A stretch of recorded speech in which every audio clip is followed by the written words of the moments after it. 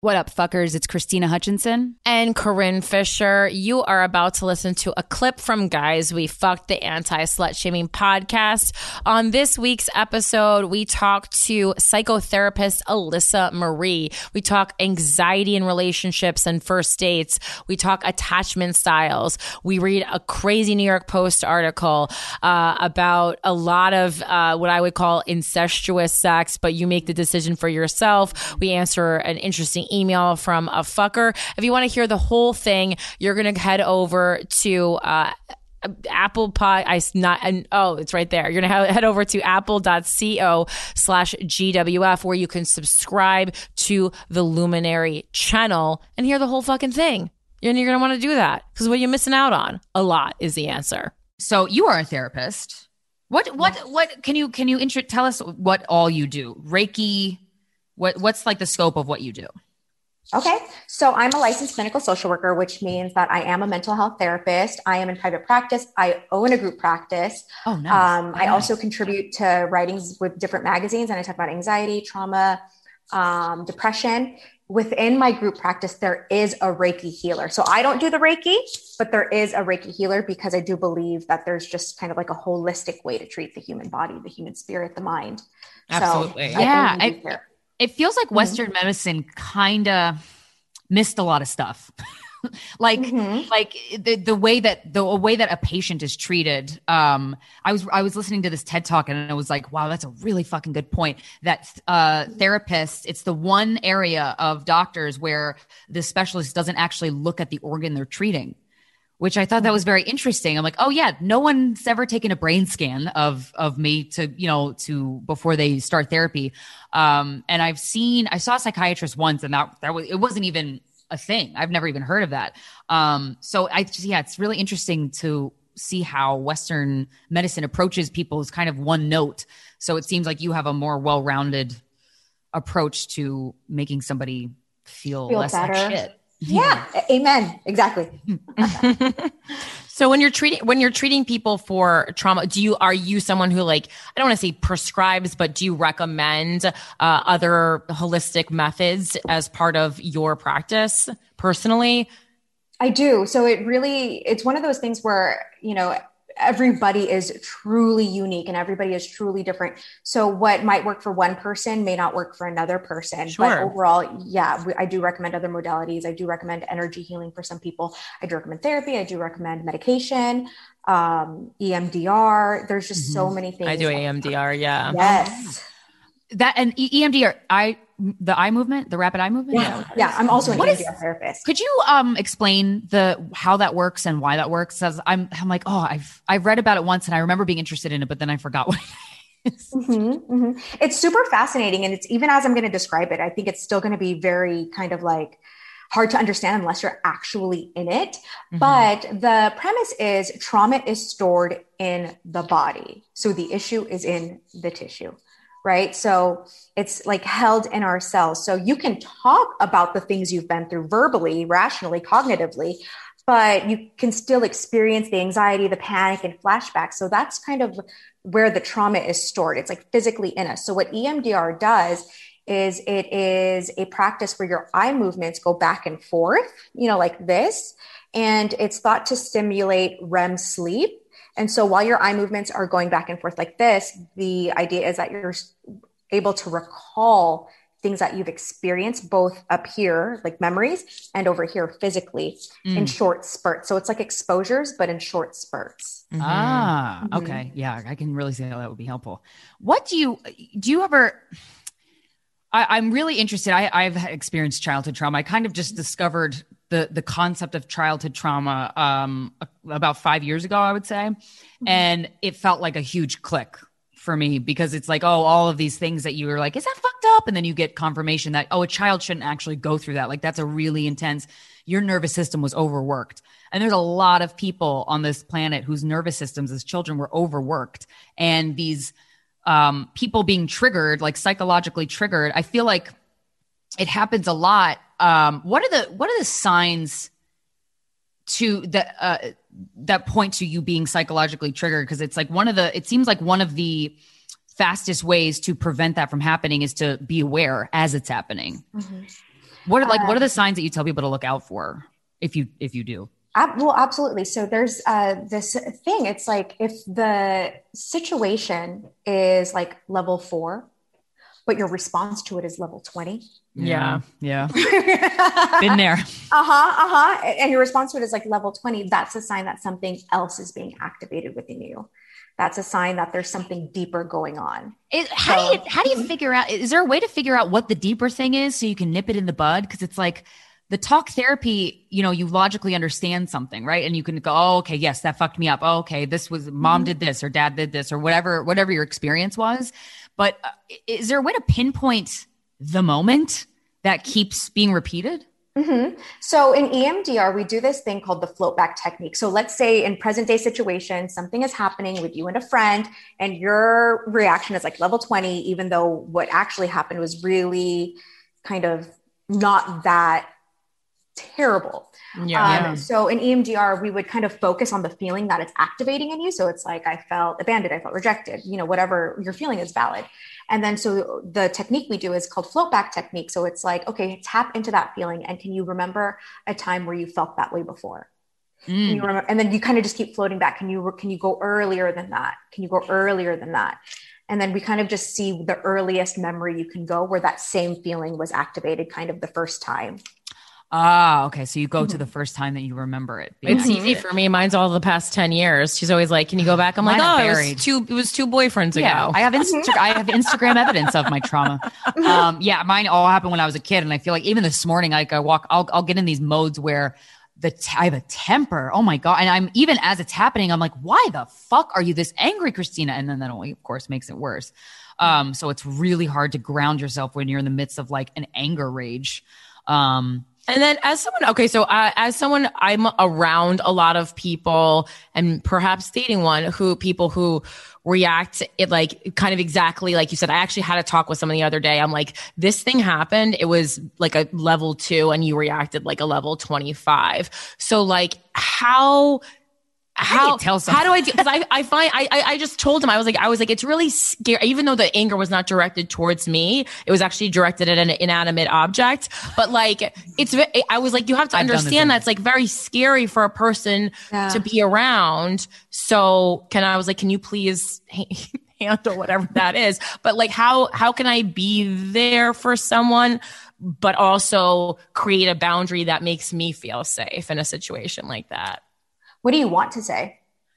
React like a normal fucking human being, but that's rude. So I would never say that. But as somebody who I have this problem that she's talking about, like I have it, and I don't know. I feel like that might help if I heard that. I mean, it's like you have to keep in mind we're all comedians, so like sometimes like roasting is helpful. But like this is like someone who I'm like newly dating and like very good at communication because Gen Z. I'm a millennial, but it's just, I just don't. And then this is just something that happened recently, but it happens throughout my life, especially dealing with a lot of artistic people, just like very high reaction levels. And I think I have the opposite, which is like, I underreact almost everything. I'm kind of like not fazed by very much, which is helpful as somebody who gets triggered a lot.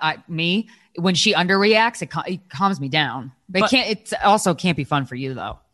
I can't imagine. Well, I mean, it doesn't, I'm not like faking underreaction. I'm just like, it takes a lot to really like phase me because I feel very safe in me. It's other people that make me feel unsafe pretty much all the time. Not like physically, more like emotionally. Mm-hmm. Mm-hmm.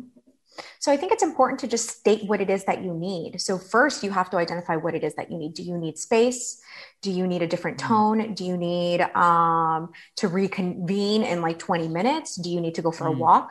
Mm-hmm. So try not to focus it on what the other person needs to do because that's when people can get really defensive. Totally. Yeah. But just focus on what it is that you need. What can you control within yourself? So like, I love the idea of stepping away, and I'm a big step away person because usually if I walk away for 10, 20 minutes, I can come back. I'm pretty much never still mad unless it I mean, I can't even really think of any times, but in my experience, people people feel like that's like abandonment. And I go, well, I mean, it's not, because I'm walking away so that I don't also meet your energy that is at an irrational level right now, because for me, that's just like step away and be with the person I feel safe with, which is me. Mm-hmm. And so that's logical, but people get so upset when you do that. Yeah. Abandonment issues get like, it's easy to put salt in that wound, man. I wish it wasn't. I wish everyone would abandon me. This show is sponsored by BetterHelp.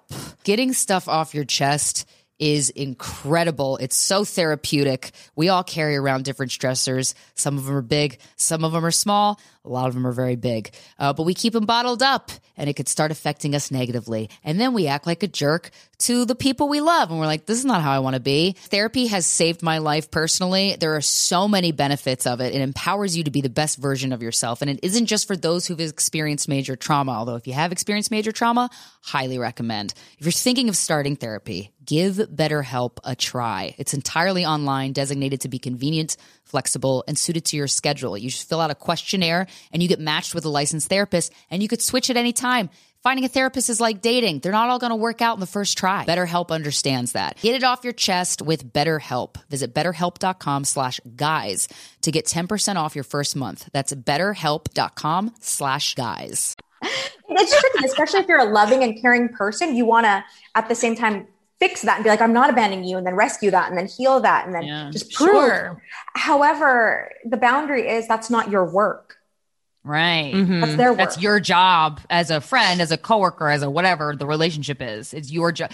It's fair to ask to expect somebody to be able to handle themselves. Mm-hmm. You would think. Manage their own But feelings. people get real pissed, and I can't imagine that I haven't been there. I had to have been there before, because I have abandonment stuff too, and that it makes you nasty. Abandonment issues make you a nasty little like a bitch. desperation comes up. And it's gross. Like, yeah. And then when you're self-aware on top of that, you're like, oh, I know how gross I'm being. Ew, I hate myself. And you just want to fix it. It's a whole mess. You want to get rid of it. You want it to just, you don't want to feel it. Yeah. Have you heard of Heller work? No, what is that? Oh man. Okay. So it's, I think it was Joseph Heller is the name of the practitioner who came up with it. It's basically body work. You go on a massage table, and it's body work. And it's getting the stored trauma out of your actual body instead of doing talk therapy. It combines very minor talk therapy. But the very first session I had read about it in this book. And so I just kind of Googled it and was like, oh, perfect. There's a woman who does it on my block, or a couple blocks over. Went to her, and I've been seeing her for like 6 months now. She will touch my stomach, and I'll just start crying, as if, when you see a kid cry and it's jarring and you're like, oh my God, that child is going through such turmoil.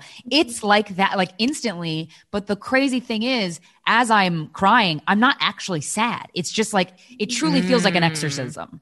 And she's like manipulating like my stomach muscles, and it's wild. That sounds amazing. I'm going to have to look this up. It's, it really in line. The practitioner and I had a big conversation before the first session about The Body Keeps the Score, which was a revolutionary book. When I read it, I was so happy to have found that, because I feel like it gave me a lot of answers to personal problems. Mm-hmm. It helps you understand why your reactions are the way that they are. Yeah. Yeah. How do you recommend, EDMR is certainly something you can do to be less reactive? What are like some basic things that anybody can do to be less reactive? So there are a few things. The first is self-awareness, right? So you have to just be aware that your reactions can be intense, and you have to also acknowledge that it can be problematic. If you don't think it's a problem, then you're never going to want to fix it.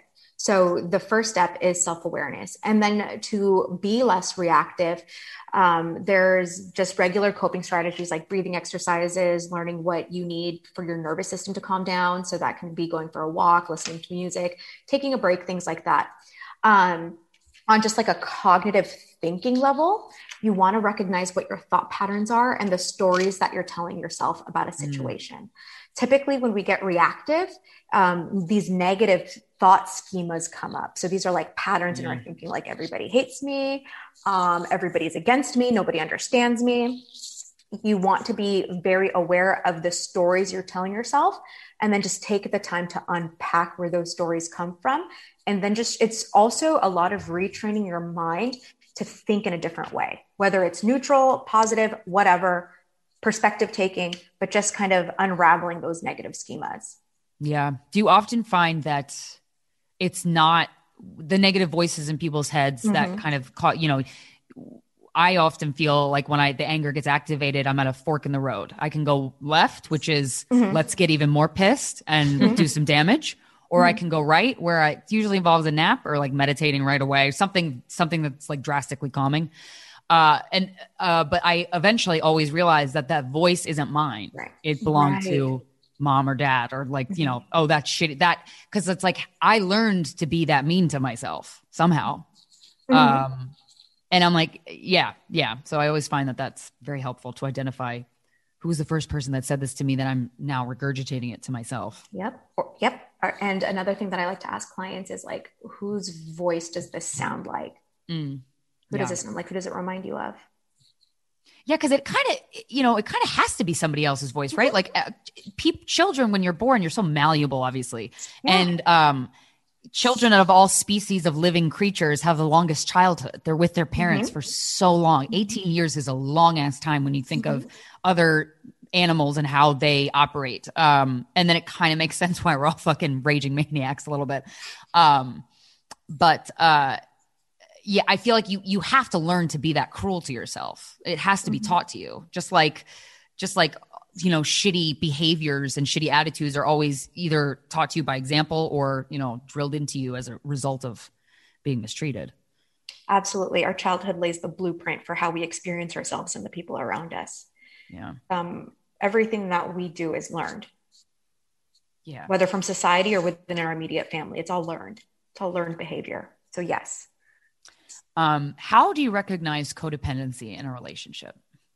So the simplest way I think to define codependency is like you feel this need to fix, rescue, or save the other person at the expense of your own mental health. Mm-hmm. Right? So it's like loyalty at the expense of your mental health might be codependency. And it's this like difficulty to identify where one person ends and you begin. So you kind of just feel like you're just like in this melded. Yeah, like together. And a core symptom of it is it's at the expense of your mental health. How do you know when your mental health is being I feel like some people don't understand that their mental health is being compromised because that's just the way they've lived their whole entire life. Like you don't understand that you're in fight or flight until the very first time you actually calm down and realize that's what you're supposed to be like all the time. Mm-hmm. So the question is like, how do you recognize you're in a codependent situation? Mm-hmm. Am I trying to fix this person? Am I trying to save this person? Am I trying to rescue this person? And am I having these constant thoughts like, we'll be happy when they change? We just have to get past this hump. We just have to get past this event. We have to get past this thing. Yeah. We'll be happy when they sober up. We'll be happy when they stop hurting me. It's just kind of like you're just waiting for this person to change constantly. And then you're putting in also, I think, more work than they are. You're doing all the legwork for them to change. You're more of like a caretaker than you are a partner. So a woman in a straight relationship. Right. Well, I think like what I look for in I'm like pretty anti-relationship, but I am in a relationship right now and it's going well, knock on whatever this is. And so, I mean, what I look for as like a sign of like, success in a relationship to me is like, do I feel as at peace with this person as I do by myself? Cause like we go from where is my favorite space and place to be? And it's alone in my apartment with my dog, 100%. That's like when I feel good. I feel unbothered. I don't feel like energy is taken away from me. So I think like sometimes maybe like it's a feeling to almost compare it to. And if you feel like you're drastically straying from, that when you're with someone else, like maybe that's not the person. Because so many people can be draining or make you feel like, people talk about butterflies, but I'm like, that's anxiety. Like you can like be excited to see someone, but you shouldn't be like getting a stomach ache. Mm-hmm. Yeah. And I think, a subtle sign too is like, are you keeping secrets from people about the reality of your relationship? Yes. That's a good one. Oh, and you always know when you say it's one way and it's not, and you feel it and you're like, shit, this relationship's doomed. Are you lying to everybody around you about how it's going? Right. That's kind of like a subtle sign. That's a good signpost. That's a good one to look out for, because I feel like it happens a lot, and you could kind of, Or I feel like also like having to make excuses on behalf of your partner. I definitely had a situation where I had to like make a lot of excuses on behalf of the person. And it's because I loved him, but I'm like, Jesus Christ, I feel like I'm like a PR crisis manager for you. You're the Olivia Pope to your boyfriend. Yeah. You don't want to do that. Yeah. You're finding yourself like constantly justifying or rationalizing or intellectualizing or trying to, especially if you're a person who understands mental health and childhood, just being like, oh, it's because of this, what they went through. And then it's where does it end? When does it end? Right. Exactly. I honestly, and I kind of still think this, but I know that I'm wrong, which is good. But it seems like relationships in general are not healthy things. Like romantic relationships are just I don't know. I can't imagine a healthy one because I've never witnessed it. But what do you? Go ahead. I think the opposite of that can be true. How so? Relationships, especially when they are healthy, can be the grounds for healing. We actually heal in healthy relationships. I think there are a lot of healthy relationships that do exist. And it's almost like your body will know when it's in one. Yeah. And they often don't get talked about because they're boring. But, I feel like maybe we should. Can you paint the picture of a healthy relationship for us so we have an idea? Yeah. So even in healthy relationships, there's going to be rupture. Even in healthy relationships, there's going to be times of disconnection. But because of your security within yourself and within that person, those times of disconnections aren't as activating as they might be in an unhealthy relationship. And then when there is rupture in that relationship, there's also repair.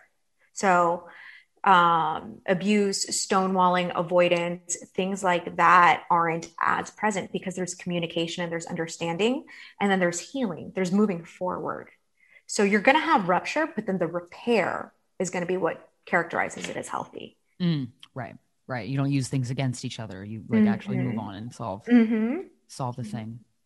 Now, a lot of people, I know you mentioned you like to talk about attachment styles. I feel like that's been like a very hot topic because everyone's reading this like attachment style book. But I mean, what is there a most common attachment style that you see clients come in with? I think people tend to come into therapy when they're in a crisis in the relationship because of a lot of anxiety in the relationship. So I think I've tended to witness people with anxious attachment styles come into therapy. Though there's a range of attachment styles that come into therapy. And just to note that your attachment style with your partner may be different than your attachment style with your friends, maybe different than your attachment style at work. So it's not something that's like static. It's something that just kind of changes. Can you change when you have like an established attachment style in a relationship, like an avoidant? And what's the other one that's they go together that's very toxic? Disorganized or avoidant and anxious. Yes, anxious. So if you have an avoidant and an anxious, is there any way to turn that bus around, or is that just a There is. No, there absolutely is. So it goes back to self-awareness and educating yourself on your attachment style, where it comes from. And then it's also learning to be vulnerable and to trust and to let your guard down and to communicate. It's very uncomfortable, but both people have to do the work. Right. Yeah. How, what are the signposts of being vulnerable in a romantic relationship? I mean, like how do you be? I think there's also, and also, especially in this day and age of like oversharing, I think people need to like really understand the difference between being vulnerable and then just oversharing, which is also like a lack of boundaries. Yeah. Because we get a lot of emails from people and I'm like, you're telling these people way too much. You're giving way too much of yourself way too early, which is also, if the other person has any wherewithal, is scary and makes you come off like a little bit psychotic. When you say psychotic, do you mean clingy? Yeah. I mean, obviously, okay. I'm using it. I'm not using it in a professional way. I'm using it in like a colloquial way. I think then it goes into what is the purpose of my disclosing this? Yeah. What is the purpose? Yeah. What's my end game?